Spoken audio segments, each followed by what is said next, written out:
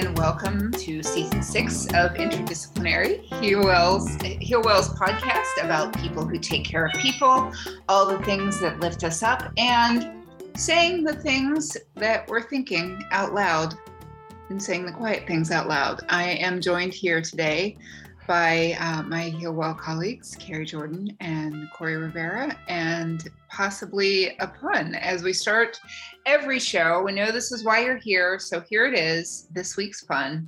Come for the puns, stay for the content. A weasel walks into a bar. The bartender says, "Wow, I've never served a weasel before. What can I get you?" Pop goes the weasel. That's a very regional pun. Yeah, right. That's because I was like, pop. Yeah. What's that? Yeah, it's super regional because you know, in many parts of the South, it's all Coke. What kind of Coke you want, Sprite? Yeah. Where I grew up in New Jersey, it's soda. Yeah, like pop is not a thing. So where I grew up, it's pop, and I say soda anyway. Oh, you're a wild rebel. I'm a wild rebel. Crazy Midwestern. Next week, we take on the question of shots, sprinkles, or jimmies. Jimmies? I've heard that. There are hundreds and thousands if you're British. All right. Oh, wow. International. Yeah. Look at us. I know, right? So this week we are gathered here to actually talk a little bit of a continuation of last week's discussion when we were talking about massages, healthcare, and to continue kind of diving deeper into that and what that means for people out in the world who are practicing massage, but also other caring professions. And we wanted to talk today about resources, where you need them, how you know if you have them, how to find them, do you need a resource sniffing dog, all of that here today. So I am curious for both of you, what does it mean to you to be resourced in whatever work you have to do? I consider it meaning that you have enough of whatever the things are to get the job done, whether that's people or objects or time or manpower or brain power. Whatever it is, you have enough to do the thing properly. I would add with joy to that. Because I feel like I've definitely been through phases in my life where I could get it done and I was getting stuff done, but just barely or just hating it as I got it done. And that feels really different to me, particularly when we're talking about the business of caring for other humans. Yeah, that is interesting with joy, because that feels exponentially harder. Indeed. Because I'm just thinking, well, what does it mean to me to be resourced? And I don't know if I would go as far as joy. I think I would stop at like contentment. Or just like baseline level. I would stop at getting the job done at all at this point. Well, no, it's interesting because I think this also has to do with like outside of whatever you're doing for a job or whatever caring work you're doing, just the business of being a human. Like how easy is that for you, or how difficult is that for you? And I wonder if that affects how you are resourced and your ability to be resourced and how you define being resourced. It makes me think about a shameless plug for some of the classes that HealWell is offering in partnership with Jen Brandel, who was a guest on the last season of the podcast. And she talked in one of her lectures about how basically COVID had changed the therapeutic relationship for talk therapists. And one of the sort of weird positives, unexpected positives, is that because the stressors of COVID, like having your family all in your house and having to work from home and having your kid doing virtual schooling, it made it harder to be kind of available all the time in the way that patients and clients might have been used to previously. And Jen was sort of talking about how, in a way, this is a good thing. And I don't ever want to go back to the way that I was sort of always available and always open in many ways. And that it sort of forced some, I'll use the the dirty word of boundaries, right? But it forced some boundary, just because of actually having no bandwidth for more, right? Mhm. And so I think, Corey, when you're talking about like just getting the job done, like there are some places in which maybe those limits sort of help us really hone and crystallize what resources do we need and what is extra, right? Yeah. Yeah. Well, I'd like to add that Jen, when Jen talks about those boundaries and setting them up, she also talks about alternatives to being available all the time. And like, she's come up with some great ones, and you should totally take the class because they're brilliant. Right. But she sets her clients up so that they have steps before they need her in an emergency, or before they need an emergency, or to go to an emergency location. They have things that they can do previous. And that wasn't something she did before it was absolutely necessary. And now it's absolutely necessary. Well, and I think we see this all the time with massage therapy, like quote unquote homework that we give to patients and clients. And, how much do we, first of all, actually expect them to do it? And second of all, how much time do we actually take to set them up for success in doing those things? Because again, I think there's this way that we just sort of, I know how to do this stretch. I sort of describe it to you briefly in my office as you're walking out the door after we've already scheduled your next appointment, right? And like as an, or I think the other side of it is we give people too many things to do, right? Try this, try that. In the morning, do this. In the afternoon, do that. Call me and tell me how it worked. And, they're just never going to do it. And so we're not actually taking work off of our own plates. We're not actually empowering our clients or patients in that way. And so how do we find that balance of being a resource? Like that part of how I am resourced is that I give other people resources that they can use so they don't need to get so much from me. Yeah. There's something in that, Carrie, that kind of like rings the bell in my head about one of the ways that healthcare is broken, which is the idea that I hope is a dying idea that your body is too difficult for you to possibly understand it, and you must turn it over to the experts. To work with and tell you how it works. And this is despite any of our fellow massage therapists who are resistant to being rolled up into healthcare. This is an attitude that I see a lot among colleagues, and not consciously, like not at all consciously. I think many people would be rightfully appalled by that. But it's like we have this fundamental thing that is fundamentally ourselves, which is our bodies, right? It's and somehow we've decided that we are not capable of the care of it. And I feel like part of our job as massage therapists, as people who care for people, as healthcare providers, is to give that back in whatever way we can. And I think the urge to, we don't prescribe, but I don't have a better word right now, to prescribe homework, or stretches, or whatever it is that we suggest to clients on their way out the door, is a little bit counterproductive. I don't know that I have a better alternative, but at least for me, I don't do it anymore. Partly because I don't know any stretches. I don't know. I run and don't stretch. Don't ask me. But also because, first of all, nobody ever does it.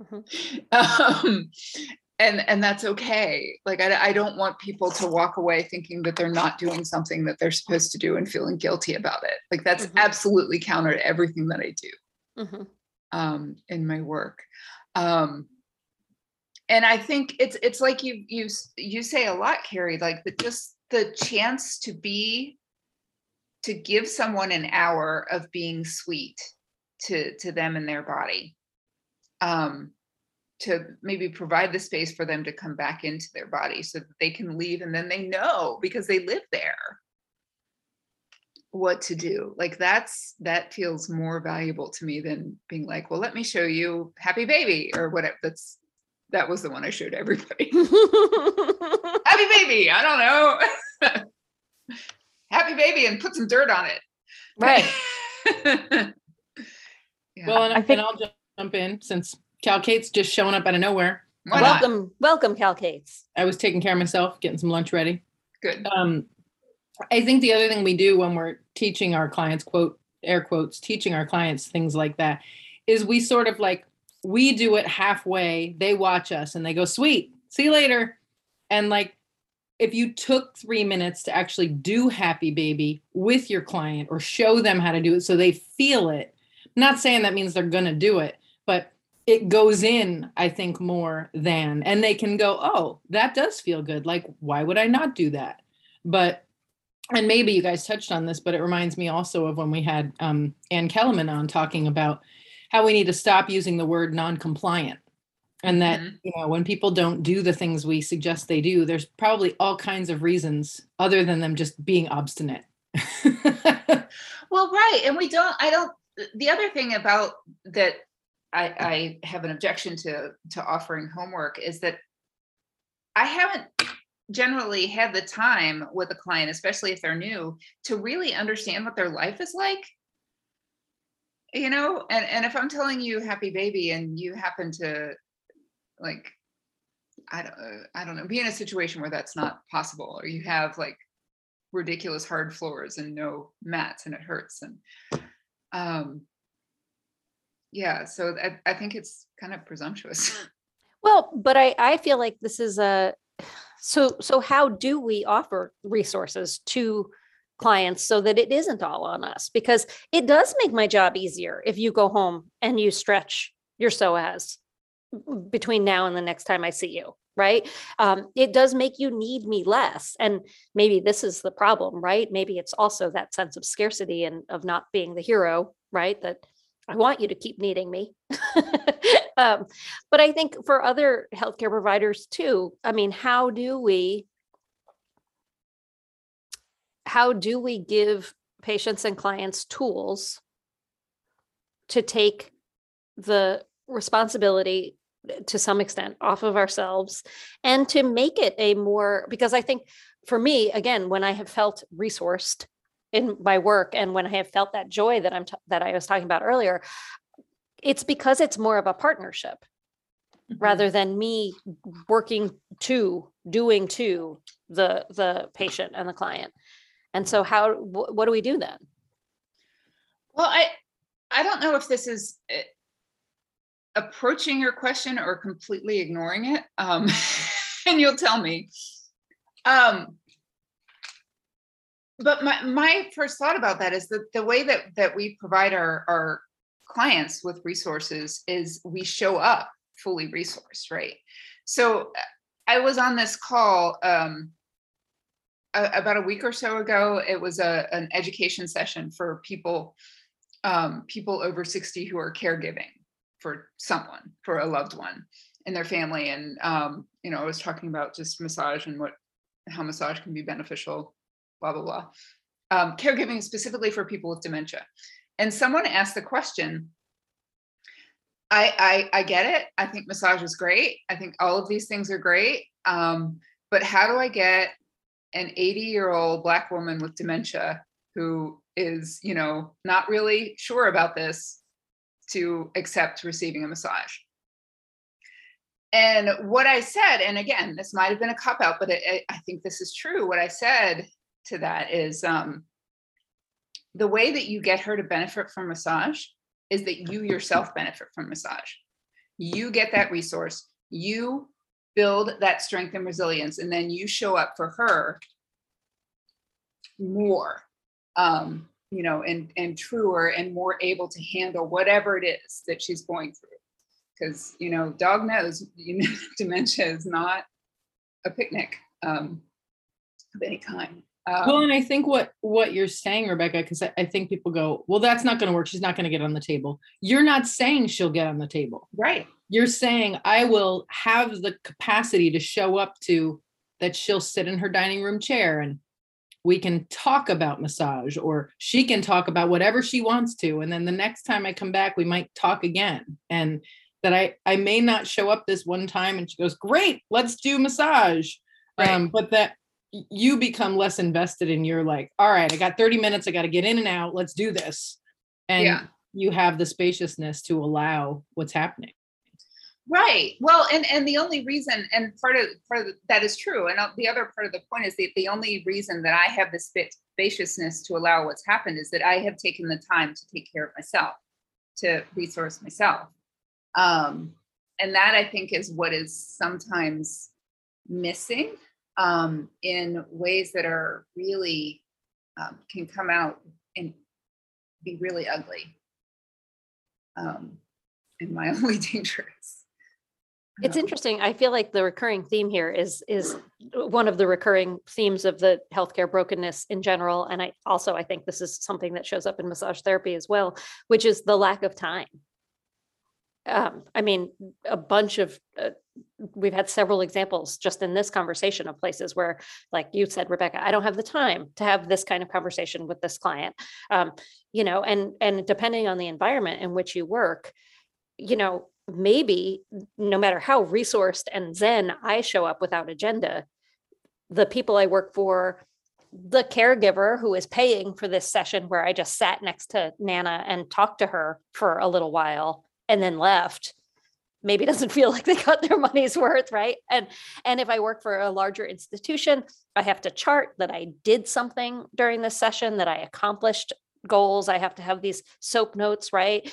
People who are in nursing, people who are in other healthcare fields, it's all well and good to think about and say, we need to show up in this way without agenda and without whatever, but we don't always get to set that agenda. No, because capitalism sets the agenda. I mean, not to be the skunk at the skunk party, but where does this pressure come from that spending time with you doesn't have the same kind of value as me giving you some tangible thing? If I give you instructions, if I, send you home with some Tiger Balm, you'll have a thing. But if quote, all I did was show up to you fully, that's not enough in the capitalist idea of what I just quote sold you. Well, and that's so frustrating though, because if we're talking about like practitioners themselves being able to do this day after day after day,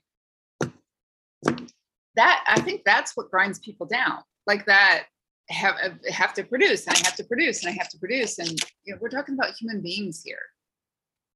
That's if what I produce is an hour in which you were not, existentially dreadful about whatever is going on in your life. That's some valuable shit, but not in the market. Right. It doesn't like that. Yeah. Oh, so we've solved it. Ta-da. Ta-da, take care of yourself. You're welcome. Smash the patriarchy and capitalism and we'll all be fine. That's it. Just completely dismantle all of it. More naps, more presents. Mm-hmm. Boom. Yeah.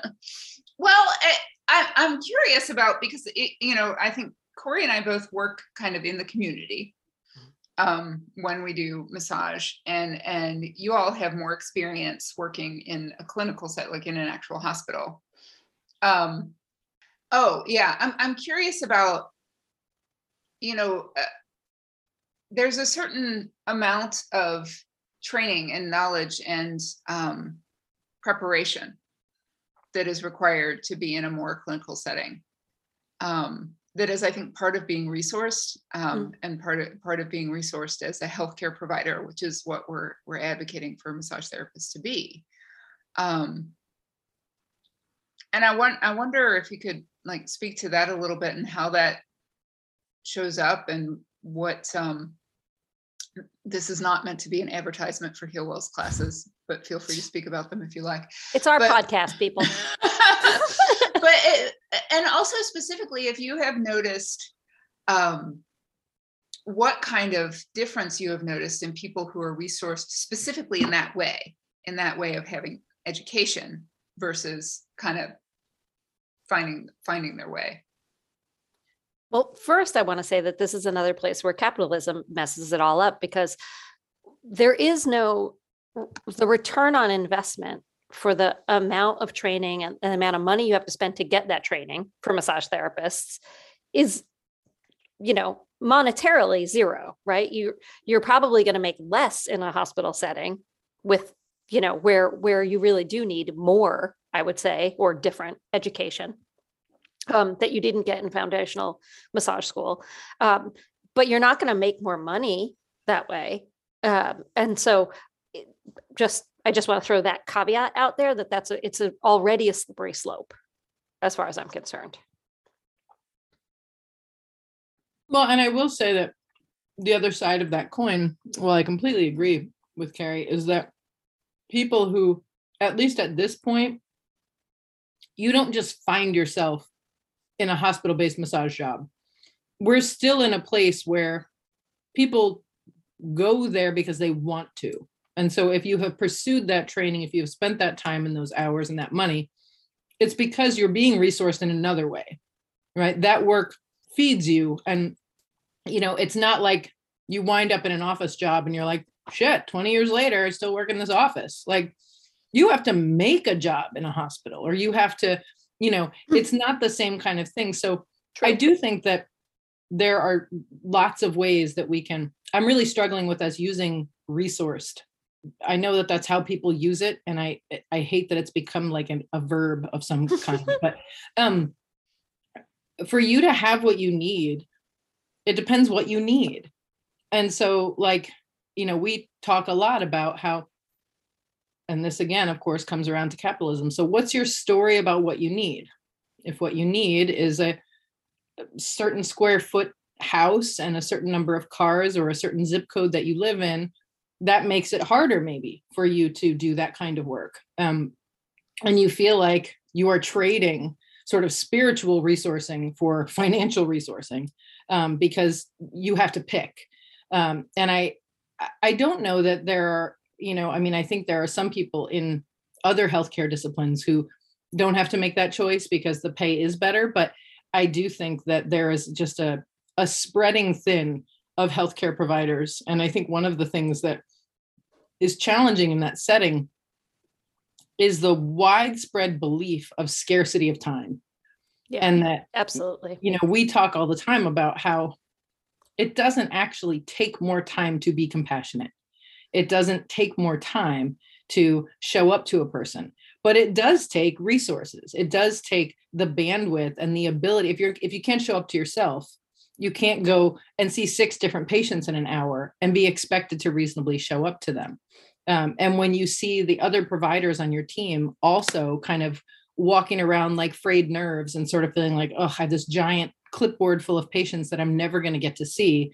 And when you see those patient interactions and you go, oh, like, I know that provider doesn't feel good about that interaction, but they have to see this many people in this much time.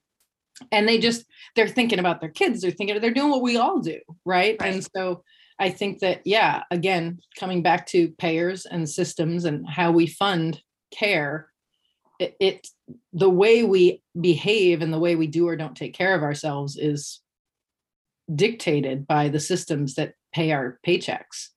Well, and again, healthcare is a great example of a system where you are rewarded for not taking care of yourself. There's a point of pride of how many hours, right? And not even a point of pride. It is standard for nurses to work 12-hour shifts. End of story. That is just what's normal, right? It is still, even though there've been lots of advances in sort of what you can and can't do to interns and residents who are about to become doctors, right? They still are way overworked, and that there's a badge that goes along with that, right? That there's some sort of like,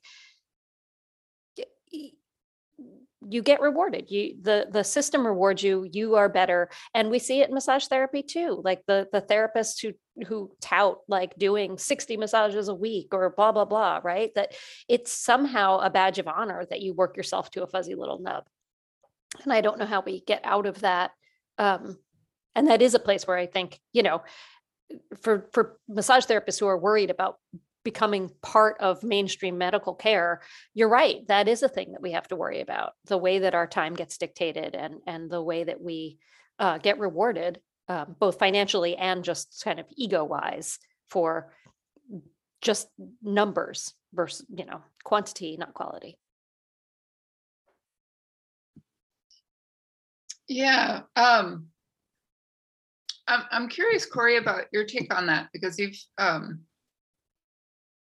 had to find a balance with what's possible and reasonable and feels good and okay. I don't know if balance is the word I would use. I would say that the scales continue to tip and I continue to figure out what makes them level.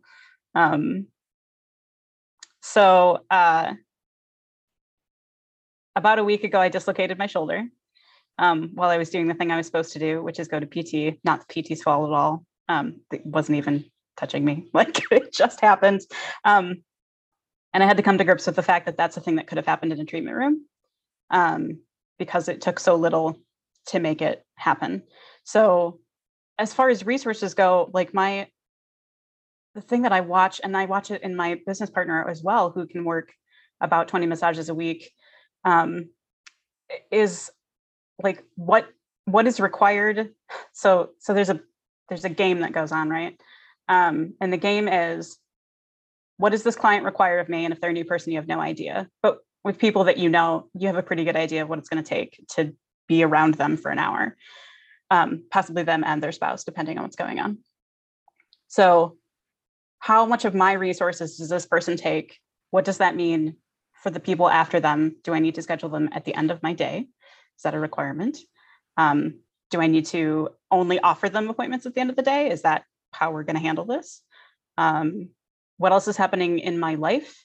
I don't have any kids, but my business partner does. And wow, kids, resource management insanity. And then for me, like emotionally, physically, how many people can I handle, which is about 3 maximum. And with the shoulder thing now, I don't even know what that number is. And how many people can I handle emotionally? And that depends on what time of year it is. Daylight savings time is on Sunday, and I don't work daylight savings time because it messes with my brain really, really, really badly. So I just stopped working on it because it wasn't a good experience for the people on my table, and that's my responsibility. And while they'll probably say, oh, but I need that massage so bad, it's totally okay if you're a little bit weird. Like, is that okay when that's my job and they're paying me for it, or a hospital's paying me for it? Whoever's paying, it doesn't matter. Like, somebody's forking over dough for it. And so for me to tell you that session is $80, whether or not I'm slightly crazy, like morally is not okay. So for me, whose body is starting to fail at doing massage and whose brain kind of fails to do massage, is that something I can charge for? And I'm at the extreme end of the spectrum for this. But if you're a normal massage therapist with a relatively average job and a relatively average amount of problems, I'm not sure what that is, but a relatively average amount, like, what is it that makes you not give that product? Like, is it doing 20 massages a week? Do you work at a franchise of some kind that doesn't give you enough time between appointments and you run out of steam at 4 and you've got 6 every day? Like, what about those last 2? Our job is very different. We're not nurses. We don't spend 15 minutes with people. We're not doctors. We don't spend 15 minutes with people. We spend an hour. And while the quality of care of that 15 minutes does need to be, at the level it needs to be, 60 minutes is 4 times more. Yeah. That's a lot more resources and a lot more choices and a lot more decisions to make. And I don't think we talk about how people make those decisions. And like you said earlier, we do talk about, well, I can do 20 massages and I just bust through them and it's okay. And I got my good shoes on today and it's going to be fine. And we'll make it, it'll just, and then I'll get to the end of the day and I can have my soup or whatever that I'm saving in the fridge. Like that's a conversation I've had with people. Yeah. Is that like, and that's super into the medical profession, right? Like that's us becoming the medical profession with capital letters and a dun dun dun after the end of it. That's everything we don't want to be. Yeah, but we're doing it, right? But we're doing it. Yeah. We're getting there. Yeah. Whether we like it or not. Yeah. How do you we're like getting how all do you the make that bad choice? and none of the good. None of the good. Right, Yeah. right. What is the Yeah. good? So I guess the money would be the good. And no, we're not Well, getting that. Even a little bit of And respect. the legitimacy, the Yeah. respect. But that's Yeah. legitimacy. We're not getting that. No, Yeah. no, just the overwork and the leftover soup. Yeah. Oh. Nubbins all the way. It's the saddest reward ever. So bad. Not even Well, a that's sandwich. like- Well, I mean, and at least if it was a sandwich. Well, and I'll look forward to the hate mail after I say women do this to themselves, right? Like this is not, men aren't doing this. I mean, there are some men in the massage profession, but I remember years ago, we had a person who has a lot of experience in nonprofits and finance sort of look at how Heal Well was structured. And the first thing she said to us was, no man would let himself be paid like this. Yep. And Heal Well was founded by females and is currently staffed primarily by females. And she said, I don't mean to offend you, but there is no man who would do what you're doing for this amount of money. And I do think that it's not, this is what we do. We go, this has to be done. We'll do it. We'll accept this pay. I'm helping people. So it's okay that my reward is 2-day-old soup because, right? Like whatever story follows that statement, we're okay with this being the structure. Well, no, we're not okay with it. I wouldn't say that we're okay with it. I think what we are is used to it. I would say resigned. Yeah, resigned to Yeah. it. Because Well, I we're mean, not I think changing it. I With mean, a tinge of martyrdom. Let's be clear. Sure. for some people, I think you're right, Cal. I agree with you. And I think that it is, we should not discount the expectation that has led to this and the sort of like, well, capitalism, patriarchy that has built this system. definitely. that- It didn't happen in a vacuum. Yeah, absolutely. Yeah. And that reminds me too of, that if we're talking specifically about massage therapy, I wonder if this is true in nursing, but specifically about massage therapy, a profession where like 80% or something of the practitioners are female, but all of the big names are male, like, or at least male appearing. Yeah. Like what's that about? Yeah. We've all If got you have some an answer, daddy write issues. to us, please. Yeah, Daddy seriously. issues. We'd love to Well, know. Issues.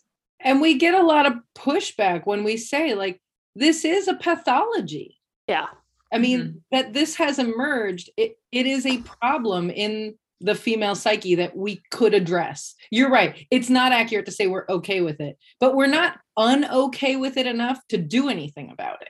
Like there are small pockets of us who are like, this sucks, blah, blah, but like, how do we break this? How do we really like begin? And there's been, I have seen some new ripples in the massage profession in particular, where female instructors will be asked to speak and they'll see that the slate is all men and them. And they'll say, no, thanks. When you get some other women on the slate, call me back. And I think that kind of advocacy is starting to catch on, and massage therapy and massage therapists are starting to see that like there's a real imbalance here and we need to address this. And it's different for every person what motivates it. I mean, I think this is the thing, right? It pushes it. Well, if quote daddy issues or like needing someone to be the boss of you isn't your particular issue, go, that's not it. Well, okay, so that's not it for you. But there are people who are drawn to the healing professions, as they're often called. Many of us, most of us, I feel comfortable saying, because of our own wounds and the level of experience and intimacy with those wounds directly relates to our ability to go, wait a minute, this is out of balance. And if, like you said, Rebecca, it's how it's always been for us, it feels accurate and appropriate. And we go, this is what I do. And it's great. It's only when you kind of pull back and you go, oh, like we just watched the documentary Crip Camp. And I have been just like over and over in my mind thinking about white supremacy and oppression in different ways, and how keeping the different folks away from each other is how you keep them down. Right. And that it wasn't until all of these people with disabilities hung out together and were like, wait a minute, we kick ass. Yeah. Like, why is the world not showing up for us? And then advocacy began. But I feel like it hasn't really been okay to say, well, yes, so-and-so is a great teacher, but like, can we get some women up in here? And that there are some female teachers who are excellent, lots and lots of them, probably proportionally more than male instructors, but they're, quote, not as good at marketing themselves. And so we just chalk it up to that and go about our business. And we, send our money off to John Barnes or whoever it is that we're going to work with. And I think that we have to gather more and be like, wait a minute, why is it like this? We let this happen. Let's stop letting this happen. Yeah. Yeah. Well, yeah. So I hear that too. That there's a responsibility on the side of like the consumer, for lack of a better word, as well, to be like, if I want to learn X, there's a lot of people who teach X, and maybe I should find the person who is an excellent teacher and is not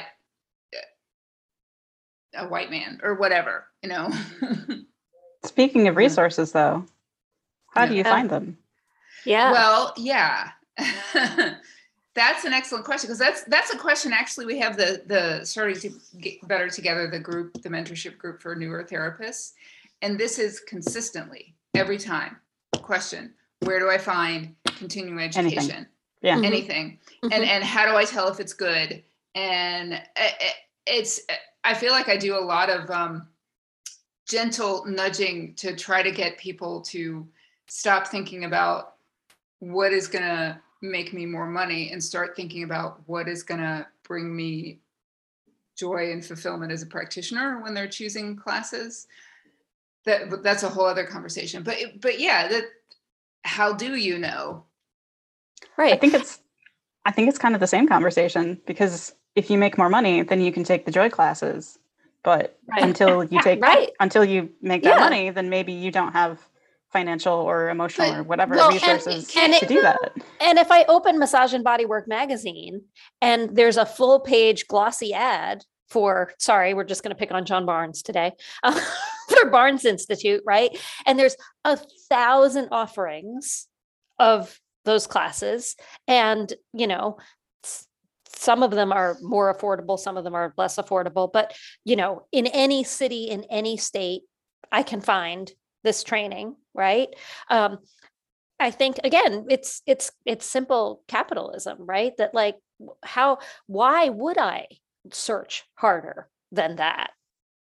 Well, and even beyond capitalism, it's just cognitive wiring, right? Like, where's the most friction? If I open this magazine and 100 miles from me, I can even pay in installments. Right. I know I'm going to need CEs done. Like, I don't want to go, I'm not going to spend 20 minutes that I feel like I don't have to go online and find someone else who does this. So yeah, but of course they wind up in front because they have the money, because they've marketed themselves. And I mean, capitalism definitely supports the lack of friction.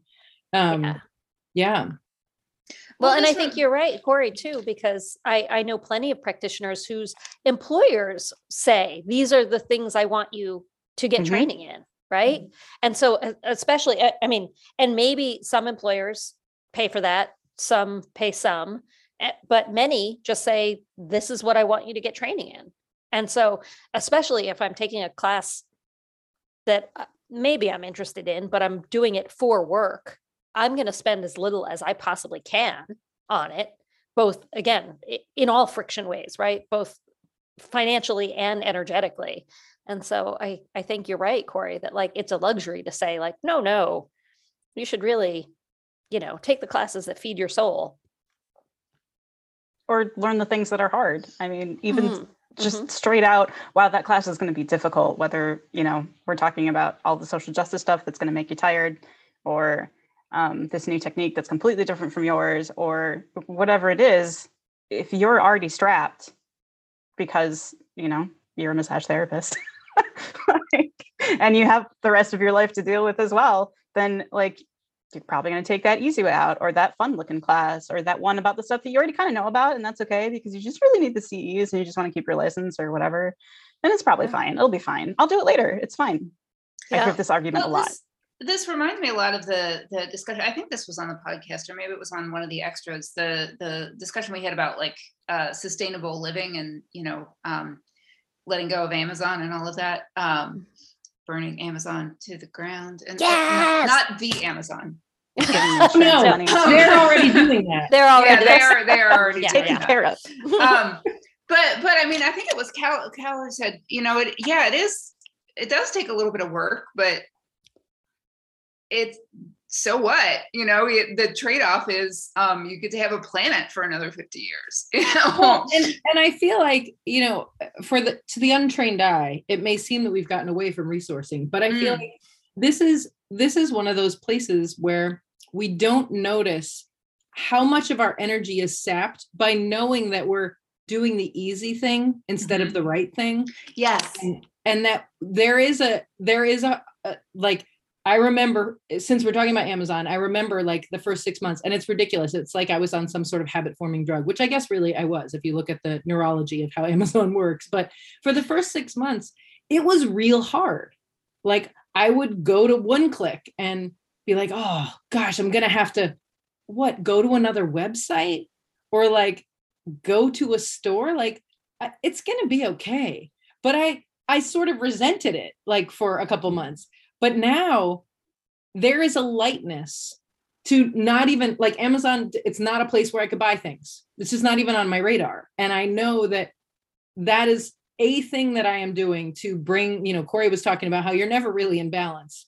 We're not in balance on our planet. I don't think anybody would argue that we are, but I do feel like it's putting a little more weight on the other side and being like, okay, this is my contribution to whatever problems stem from supporting this. And I feel like it's the same when we're looking at the products that we use in our practices or the places we get our CEs, that if you have to spend $5 more, or if you have to spend 20 more minutes to find a provider who is not able to afford a glossy ad in the magazine, at the end of the day, you're like, yeah, that was really worth it. And if I were one of those providers who couldn't afford a glossy ad in a magazine, I would hope that someone would take that 20 minutes for me. So I do think it's sort of next level thinking in terms of where we get our resources from. Right. I think it also takes resources to figure out where your next level is, though. So the first time you do something right, it's really difficult. So the first time you don't click that Amazon button, you're like, oh God, okay, what else is out in the world? The world is so big. I don't know what to do. I'm going to have to go to the grocery store and it's huge. And there's people there. I'm wearing a shirt that says I belong inside right now, by the way. Yes. So like, just, I like it takes glucose to make the decision that you're not going to buy the thing from Amazon. And then it takes glucose for you to decide where you are going to buy the thing, because like you really do need laundry detergent. And then it just like, it takes glucose for you to be like, okay, well, I can get this laundry detergent at this place, but I don't go outside. So I'm going to order my groceries, which personally is something I do because grocery stores give me hives. Fair. But then you have to go find that thing. And after you do it once, right, you're like, I did it and it wasn't so bad and it's okay. And now I have all these pathways in my brain that tell me where to go next. And I have all of these different resources that I have now looked up because I took some glucose and time to do them. And I've got all that. And I have a little toolbox now. But man, making toolboxes takes a lot. Like it takes a lot. It takes a lot of like, I'm going to sit down in front of my computer or the phone book or the whatever and find the thing. And then I'm going to like plot it out. And I'm hopefully going to take notes, because believe me, if you don't take notes, you're not going to remember next time. You're going to have to do it all over again. And maybe you're the type of person that doesn't take notes and you have to do it every time because that's just how your brain works. So write it down, I'm telling you now. But like, it's still a resource problem at the end of the day. Like, how much do you have? Time and glucose. Where are you going to put it? You get X amount. Go. Do. Be. make a choice. Look at Corey pretending to be old enough to remember phone books. That was fun.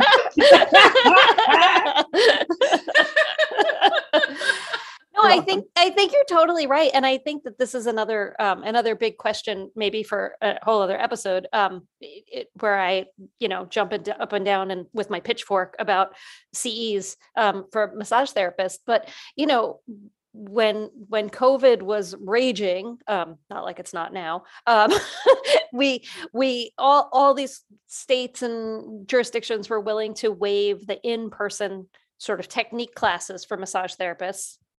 And we got to do all this really cool stuff online.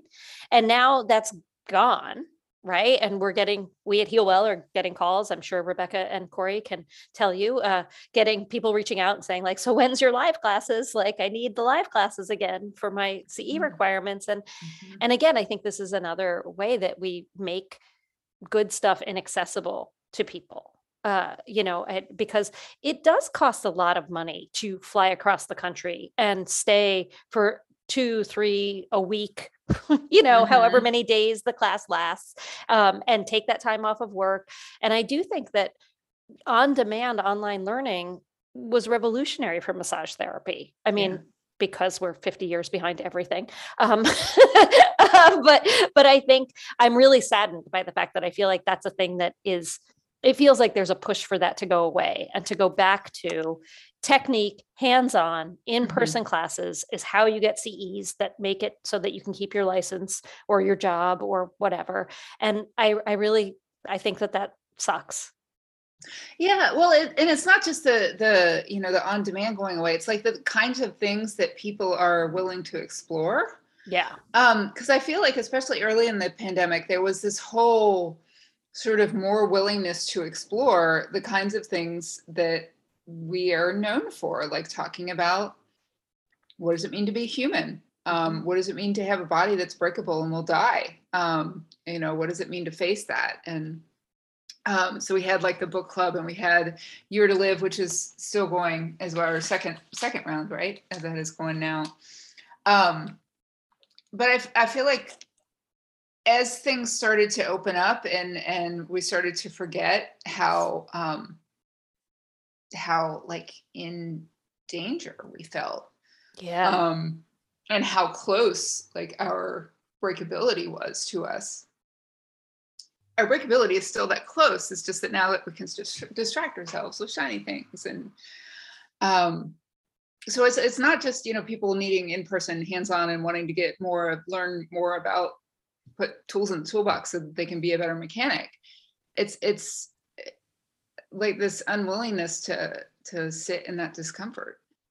Yeah. Well, and I think the way that our CE requirements are set up, at least in the states where I am or have been licensed, sets up this sense that you are not resourced, because I think it's flip-flopped, that the majority of your hours have to be hands-on. And then you have like a couple hours here that, are the quote soft skills. And it makes people chase techniques, I feel like, when what we really need to be doing to continue to practice and be valuable, of course, in my opinion, is not more techniques, but more self-awareness, more communication strategies, more understanding that decision-making takes glucose. And how does that figure into when I give my clients instructions? They're going to have to go home and make a decision between whatever they used to do and this thing that I suggested, if they even remember it. And, what does it mean to interact with another human isn't really stuff that we get in foundational training. And if you are out there doing massage to keep your license, I really don't know that you need more technique. I mean, if CE requirements are really about safety and making sure that you're providing an effective and safe massage, I honestly think we should have a lot more of things that could be taken online. And I'm not arguing expressly for online education, but things that don't involve your hands, unless they're covering your mouth. Mm-hmm. Or turning the pages of a research journal. I don't often have many positive things to say about my state, but I will say that Michigan's continuing education requirements for massage therapists are extremely broad. That's so It's 18 credits every 3 years, and there's 14, and I literally mean 14 different ways to go about it, and only one of them involves classes. That's You awesome. can write textbook stuff. You can Yeah. do all kinds. You can serve on boards. You can do many things. And those CE requirements that are a class don't require you to be in person. Period. Dot. Way You to go, can't even Michigan. do that for board certification, which is supposedly Right. our highest voluntary credential. I know how to rub people. That's not. I'm Right. I'm pretty good at that. I'm really good at anatomy. I got that down. I could also, by the way, learn that online. Right. But it's better with Right. a body. It's true. It's just better. But like I don't. What are you going to teach me at this point? Unless I'm learning something completely different. Like if we're talking cupping, then I suppose maybe, but not the hugest fan. So something with the tool, I guess I could learn in a class. What are you gonna teach me in class? Like all I'm gonna do is be tired. Like Yeah. I'm gonna have Yeah. 16 hours with people that I don't particularly enjoy, making comments that drive me absolutely bonkers. So really it's just me keeping my mouth shut for 16 hours, right? And pretending to be okay with everything that's going on because I want to fight Yes. the rest of the class, and having people that I don't know touch me. And like Yeah. I should at least say it now for this podcast, which is that I haven't had a massage in 3 years because I can't handle people touching me. Like it drives me absolutely batty. It is not relaxing. It is not hopeful. I pick up all of their crap and then I pick up my crap and then I'm tired. So I just don't do it anymore. Mhm. And I actually feel better for it, oddly enough, but I still absolutely advocate massage for pretty much everybody else. But I don't want to go to a class for 16 hours with people I don't trust touching me. Like, come on. No. How is that helpful? And then how much did I pay for that? Like $550 Right. for I- 2 Yeah. days to spend It's in a sort of- hotel that it's- maybe I drove, but maybe I flew. Like what is Yeah. the point? It's Yeah. coming at trauma-informed care from another angle. I'm going to traumatize you and then we're That's inform right. you about what happened. And Exactly. that's on Right. Monday. It's So called just experiential Monday. learning. That's right. Dig in, Rivera. I'll be honest with you, Corey. Obviously you and I are right on the same Right. page here. And it's one of the many reasons that I am stepping back from doing more massage is that the CE requirements of keeping my license up to date were just onerous and useless, honestly. And I've been doing massage for 17 years. Like you said, like I don't want to hit people with bamboo sticks or put Nope. tea bags on them or like cup them. Like that's not what I want to do. And and so for 17 years, I've been taking any other technique I could come up with. And then going to class and being like, oh, this is that other technique that I learned. It just has a different name. Exactly. Sweet. Exactly. Right. Cool. Checking out. Yeah. I'm going to count the wows in class. Wow. Oh, that's two. What do we do now, boss?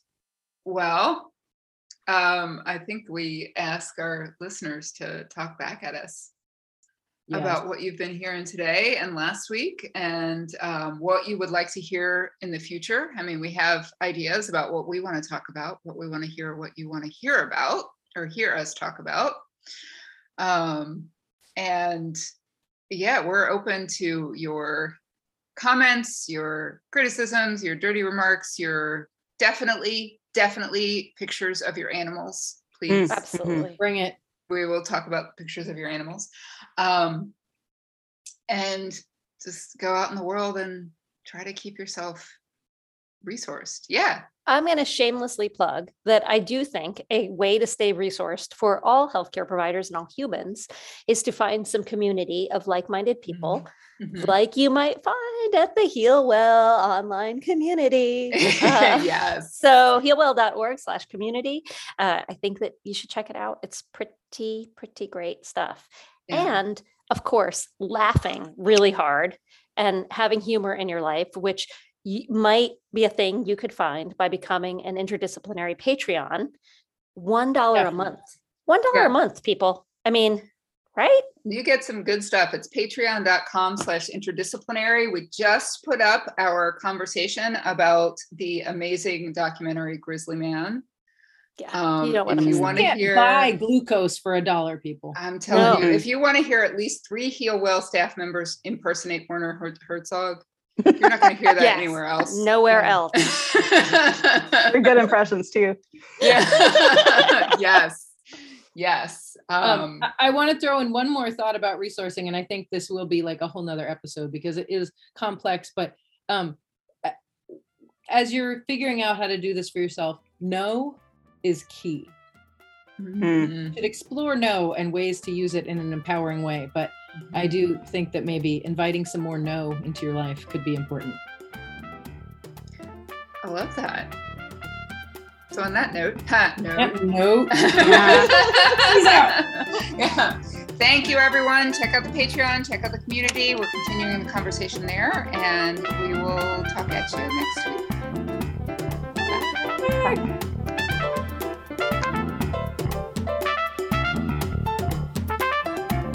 Interdisciplinary is produced by Healwell. Our theme music is by Harry Pickens. New episodes are available weekly through your favorite podcast outlet. And you can send us an email at podcast@healwell.org. That's podcast@healwell.org. Thanks for listening.